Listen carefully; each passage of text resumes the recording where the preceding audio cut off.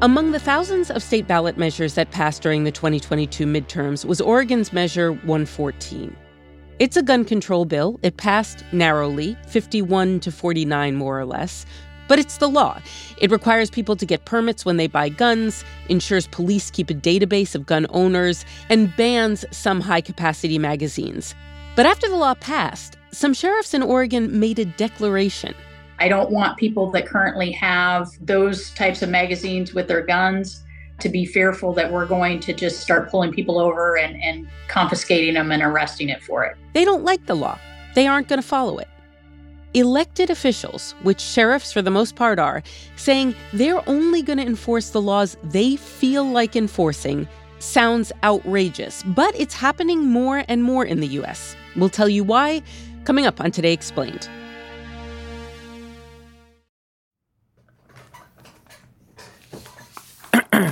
Okay. Mint. Okay. You wouldn't pay $15 for a cold brew, and you never spend $250 to see a movie. So why are you paying so much for your cell phone plan? Mint Mobile offers premium wireless plans for $15 a month. Hey, Jimmy, honey, do you want pasta? Hey, Mom, I'm recording right now. Cut your wireless bill to $15 a month at mintmobile.com/explained. Upfront payment of $45 required, equivalent to $15 a month. Additional taxes, fees, and restrictions apply. See Mint Mobile for details. Hey, Jimbo, I'm going to heat up some pasta just in case, okay? You need your energy. Apple Card is the perfect cashback rewards credit card. You earn up to 3% daily cash on every purchase every day. That's 3% on your favorite products at Apple, 2% on all other Apple Card with Apple Pay purchases, and 1% on anything you buy with your titanium Apple Card or virtual card number. Visit apple.co/card calculator to see how much you can earn. Apple Card issued by Goldman Sachs Bank USA, Salt Lake City branch, subject to credit approval, terms apply.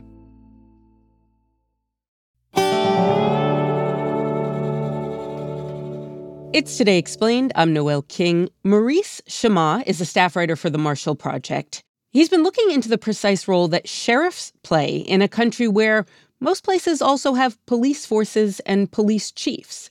Maurice told me a sheriff is different. They've come to have this very distinct role in American law enforcement where almost every county in the United States has one. There's a few states that don't, a few cities that don't, but mostly every county has one. And then within the county, their role can vary. So in some cities, they're primarily running the jail. They are the kind of warden of the large facility where people who are under arrest are held pending trial and sometimes after they've been convicted. And then in a lot of America, including, I would say, especially rural areas, the sheriff really is the chief law enforcement officer and is, in some ways, effectively the police chief. He or she is overseeing the deputies who do the bulk of the policing in the community, and that's everything from traffic stops to homicide investigations. Maurice has been tracking the evolution of a group of people who have come to be known as the constitutional sheriffs. The constitutional sheriffs, there has been a movement that has adopted that term in the last 10 or so years, and they essentially believe that their power and their authority within their counties is greater than that of the state legislature, the governor, Congress, the president, etc., any other level of government. And they, because of that, argue that their duty is to the citizens that elected them and then to the Constitution. And what that means at a practical level is that they are choosing to enforce laws based on what they think the Constitution says. But it comes down to the term meaning essentially sheriffs who police based on their own interpretation of the Constitution. In early 2020, a lot of governors started to issue lockdown orders. Moments ago, I signed an executive order directing Arizonans to stay home, stay healthy, and stay connected. And often, the legality of the lockdown orders was contested. People were filing lawsuits. It was a very chaotic time. And you started to see a number of individual sheriffs in states across the country come out on Facebook, on Twitter. They often have a really direct line of communication to their constituents because they are effectively politicians. And they said, I am not going to enforce this law. The governor is saying, close your businesses, close your barbershops, etc. And we're not going to do that. We're not going to arrest anyone who is opening up their shop to customers during the statewide lockdown. We are not going to ticket anybody who is not wearing a mask. And they functionally made their own law within their counties when it came to COVID-19 restrictions. I have no problem informing the governor that I am not going to arrest people or cite him over his illegal orders, unconstitutional orders. It's not going to happen. The majority of my job is to protect the citizens' civil liberties and their God-given rights under the Constitution. That's the sheriff's job, and I take it serious.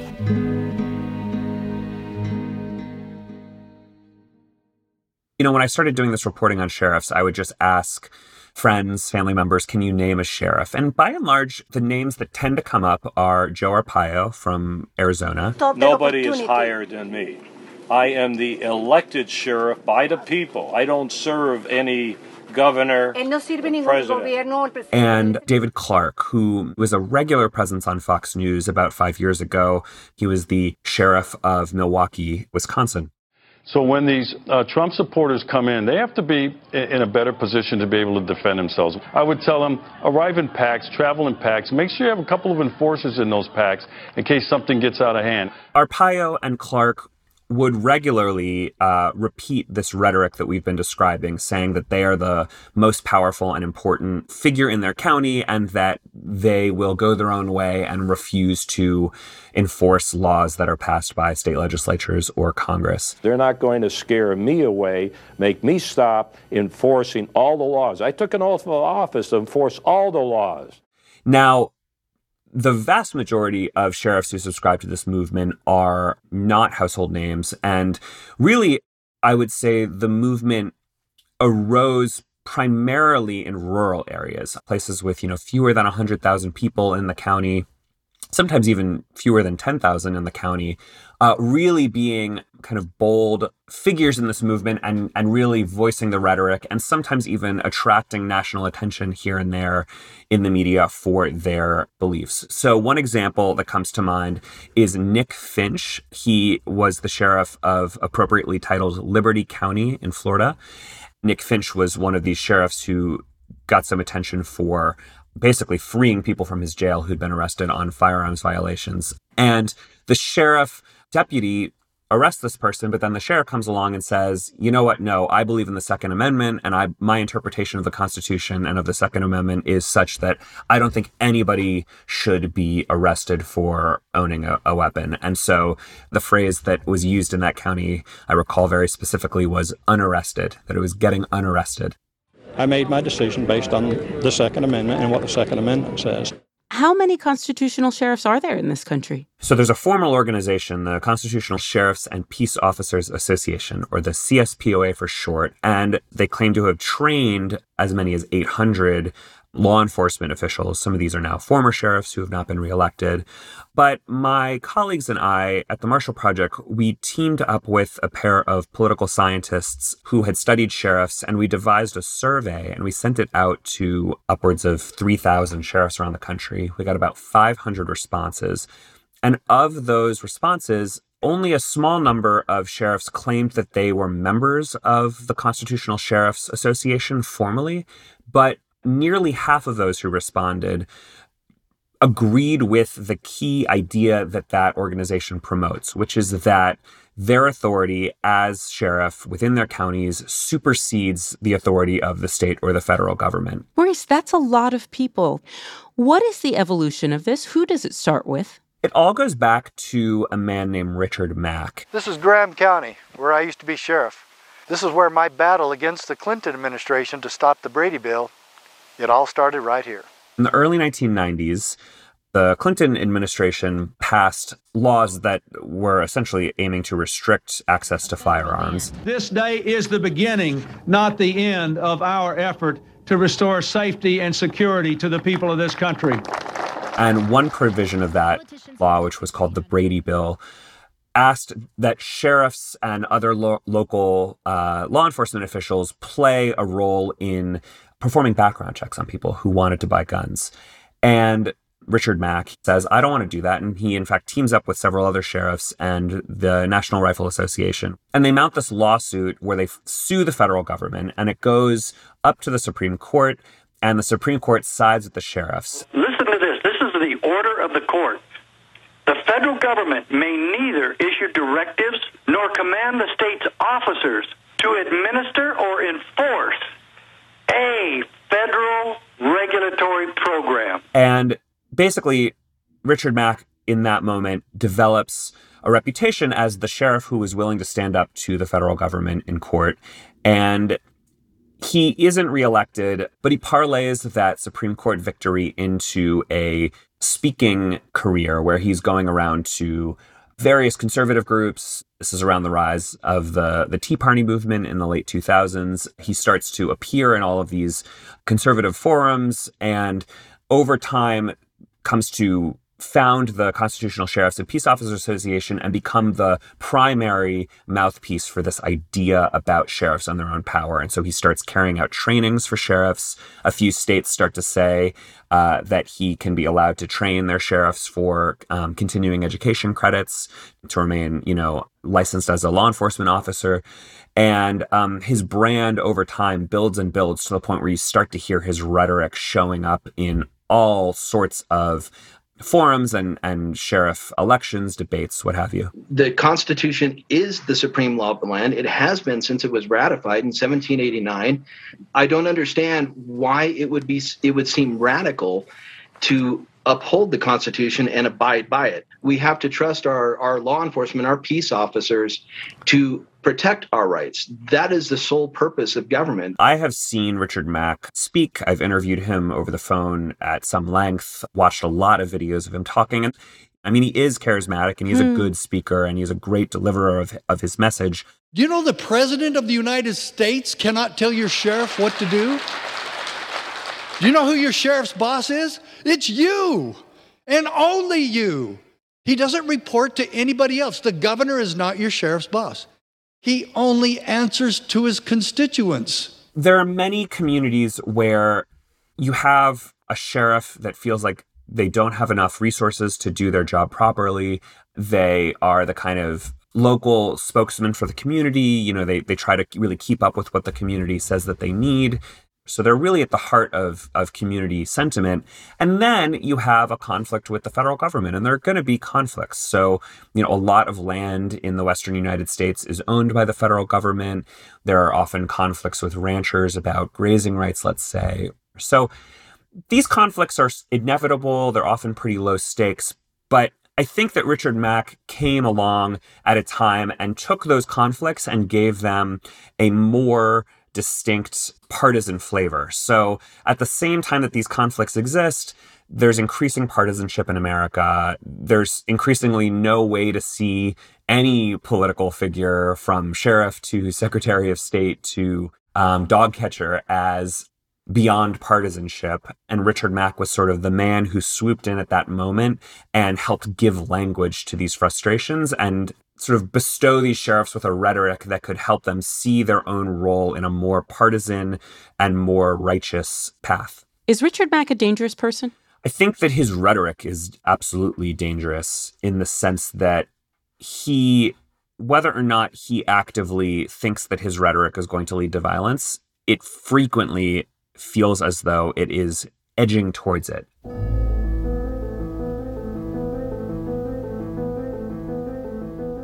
When you're talking about ideas and rhetoric, it's easy to call something dangerous, but it's also easy as a speaker to just stay on this side of preaching violence. And Mack, for his own part, actually claims to preach nonviolence. He will say things that I think he knows liberals or people on the left would want to hear. So he'll say that when George Floyd was murdered by a police officer in Minneapolis a couple of years ago, that a sheriff in his movement or a sheriff's deputy trained in his way of seeing the world would have potentially intervened and saved that man's life because they would have seen that, the Constitution doesn't condone escalating a situation and killing somebody with a chokehold in the street. This should have never happened. The peace officers of this country have got to re-examine the way we are trained, because this should have never happened to Mr. Floyd and his family. And of course, it's always easy after the fact to make these claims, but then on the other hand, he's constantly warning that if our, election system isn't secure, very much repeating Trump's rhetoric here, that you may see more violence because people are so fed up. So there's this sort of rhetorical move of almost predicting violence, but not saying you're condoning it yourself. But it's also ginning up this picture, this sort of apocalyptic picture that violence could be coming down the pike. And so in a way, I think it's fair to say that it edges awfully close to condoning violence.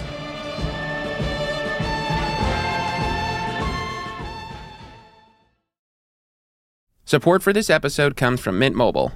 There's a lot to love about your cell phone. It gets you safely from point A to point B. It can capture some of life's most important memories. Hey, it even does cat memes. But when it comes to your cell phone bill, those warm and fuzzy feelings are nowhere to be found. Enter Mint Mobile. Enter Mom. Knock, knock, knock, knock, knock. Honey, Jimbo, I'm coming in. Mom, you can't keep barging into my recording studio like this. Honey, recording studio. You mean your bedroom? Oh, it is a mess in here. Time for a vacuum. Just quick vacuum. Hey, can you just give me 10 minutes to finish this? What are you doing in here? What is a Mint Mobile? They do cell phone plans for $15 a month. Huh, well, that's too good to be true. I know a scam when I see one, honey. No, it's not a scam. Look here. Plans come with unlimited talk and text. And high-speed data delivered on the nation's largest 5G network. Oh, that's something. Then I'd have to get a new phone, though, and put all my numbers in there. That's too much work. Forget it. No, Mom, you can keep your phone and all your contacts with any Mint Mobile plan. It's really easy. Huh. Same number? Yeah, same number. Okay, so I'm just gonna finish this ad now. Pretend I'm not even here. Not even here. You're standing between me and the computer. Oh, I'm sorry. Yeah. Cut your wireless bill to $15 a month at mintmobile.com/explained. Upfront payment of $45 required, equivalent to $15 a month. Additional taxes, fees, and restrictions apply. See Mint Mobile for details. Mom, the vacuum! The vacuum! You never call. That's because I live here, Mom. Apple Card is the perfect cashback rewards credit card. You earn up to 3% daily cash on every purchase every day. That's 3% on your favorite products at Apple, 2% on all other Apple Card with Apple Pay purchases, and 1% on anything you buy with your titanium Apple Card or virtual card number. Visit apple.co/card calculator to see how much you can earn. Apple Card issued by Goldman Sachs Bank USA, Salt Lake City branch, subject to credit approval, terms apply.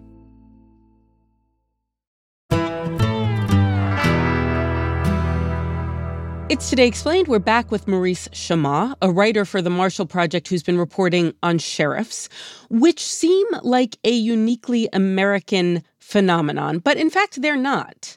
We inherited sheriffs from England originally. The term goes back to the phrase shire reeve. So you imagine a shire being like a equivalent of a county in England at some point. And this was a person who was appointed by the king to collect taxes, do some forms of law enforcement, etc. That role then came over to the United States, and as we were trying to gain independence from the British Crown, we started electing sheriffs to give them more independence from the Crown. So baked into the role at the very outset is a sense of independence and a sense of being closer to the members of a community than people at more sort of higher levels of government. And over time, that develops culturally. I'm sure you and I can settle this little matter. I hope you're reaching for a comb or a handkerchief or something, because we take a very dim view of bribery in Mayberry. See, bribery is one of the things we like to watch on account of there ain't much else to do. So even people who have grown up in cities, if they have any sense of a sheriff, they're maybe imagining John Wayne. You can keep your guns, Colorado. Thanks, Sheriff. I don't want any trouble. Well, then don't start any. I won't, unless I tell you first. It's good enough. Or, I grew up with the film Toy Story. Woody, the main character in Toy Story, is a sheriff. Reach for the sky. This town ain't big enough for the two of us. And you have these little folksy phrases you associate with sheriffs, like, get out of my town, or grab a rope. And sheriffs, I think, come to play this uniquely American role that is baked into how Americans see ourselves, which is to say, as very locally oriented. Tell me, Sheriff Taylor, why don't you carry a gun? Oh, I don't know. When a man carries a gun all the time, the respect he thinks he's getting might really be fear. So I don't carry a gun because I don't want the people of Mayberry to fear a gun. I'd rather they would respect me. Perhaps the pinnacle of this culturally is the Andy Griffith Show, from 50 plus years ago. The kind of kindly local figure who, yes, is law enforcement. Yes, he's got a badge and gun. Yes, he's incarcerating people in his jail. But the image is also somebody who's resolving local disputes, in a nonviolent way, and is the guy you call if your loved one is in some kind of, bad situation, domestic violence, let's say, or severe substance abuse. That the sheriff is the kind of kindly figure who is going to step in.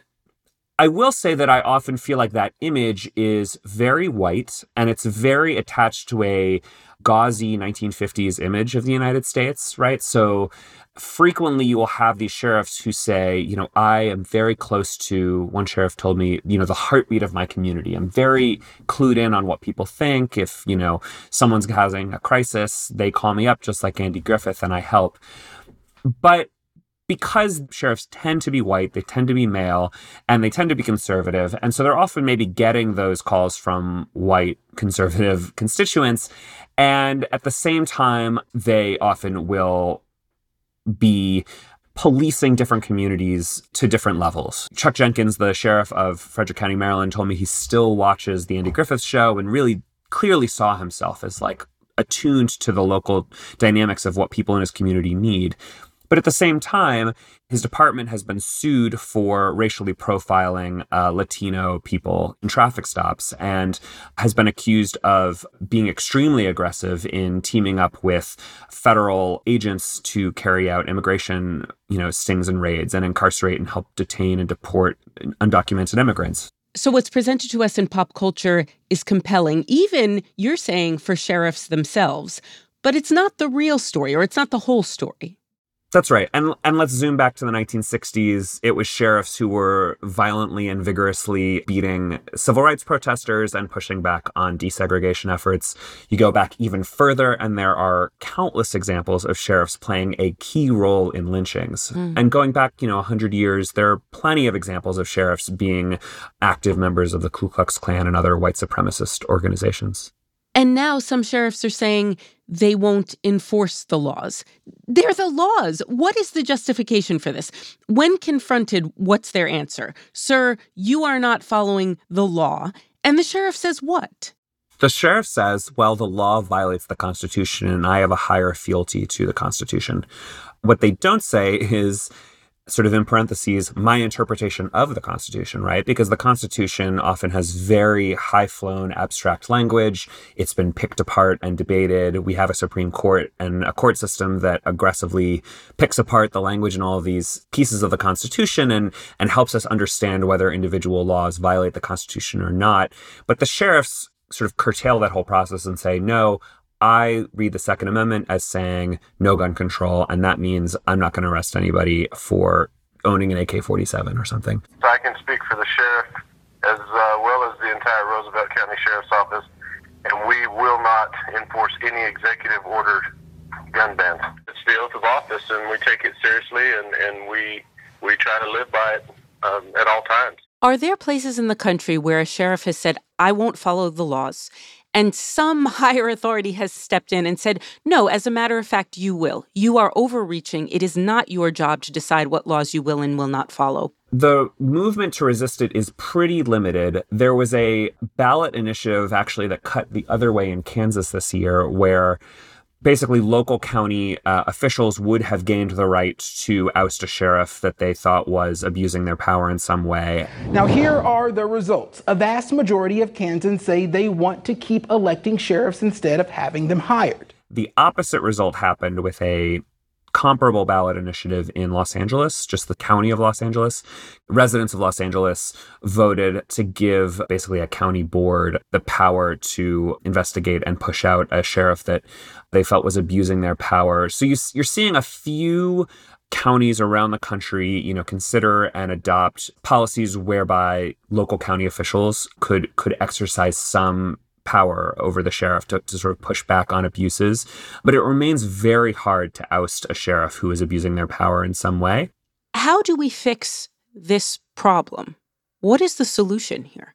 There have been a handful of solutions proposed. One is not having sheriffs, or having a much more curtailed version of a sheriff, or a sheriff who is not elected. So I think one way of thinking about this problem is the fact that because sheriffs are elected officials, as the country grows more partisan, there's increasingly incentives for any elected official to bolster their ability to get elected through partisanship. To take one recent example, the sheriff of Bexar County, Texas, which encompasses San Antonio, came out and said, I'm not going to enforce any kind of abortion provisions that the state legislature passes. I'm not going to, basically police people seeking abortions or providing them. You can see that he's incentivized in this hyper-partisan moment to kind of score points with his liberal base by saying these sorts of things. And then flip side of the coin, you have conservative sheriffs basically ginning up their support by casting doubt on the 2020 election. And in both cases, it strikes me that when you have an elected law enforcement official and you have increasing partisanship, it's just a inevitably toxic mix where policing is going to get infected by partisan ideology to a greater and greater degree.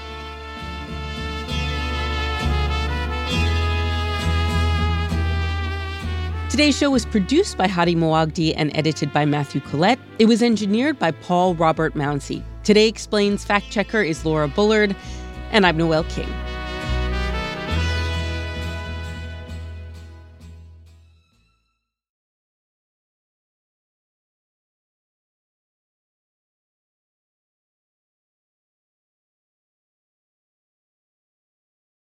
Okay, let's see here. I think this plugs in here, and okay, record. Okay.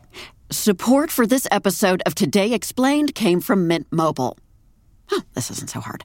Mint Mobile offers premium wireless plans for just $15 a month when you purchase 3 months. That's a good deal. And at Mint, families start at just 2 lines, unlike other providers who make you buy 4 or 5 lines to get the best rate. Goodness me, 2 lines. And here we are still paying for Jimbo's bill. What are you doing in here? This is my room. Nothing. I'm doing nothing. Wait a minute, are you recording? Are you recording? I'm almost done. Just let me finish. I'm on a roll. Okay. To get your new wireless plan for just $15 a month and get the plan shipped to your door for free, go to mintmobile.com/explained. Upfront payment of $45 required, equivalent to $15 a month. Right, that's 15 times 3. Additional taxes, fees, and restrictions apply. See Mint Mobile for details. Oh, woo! Okay, that was actually pretty good.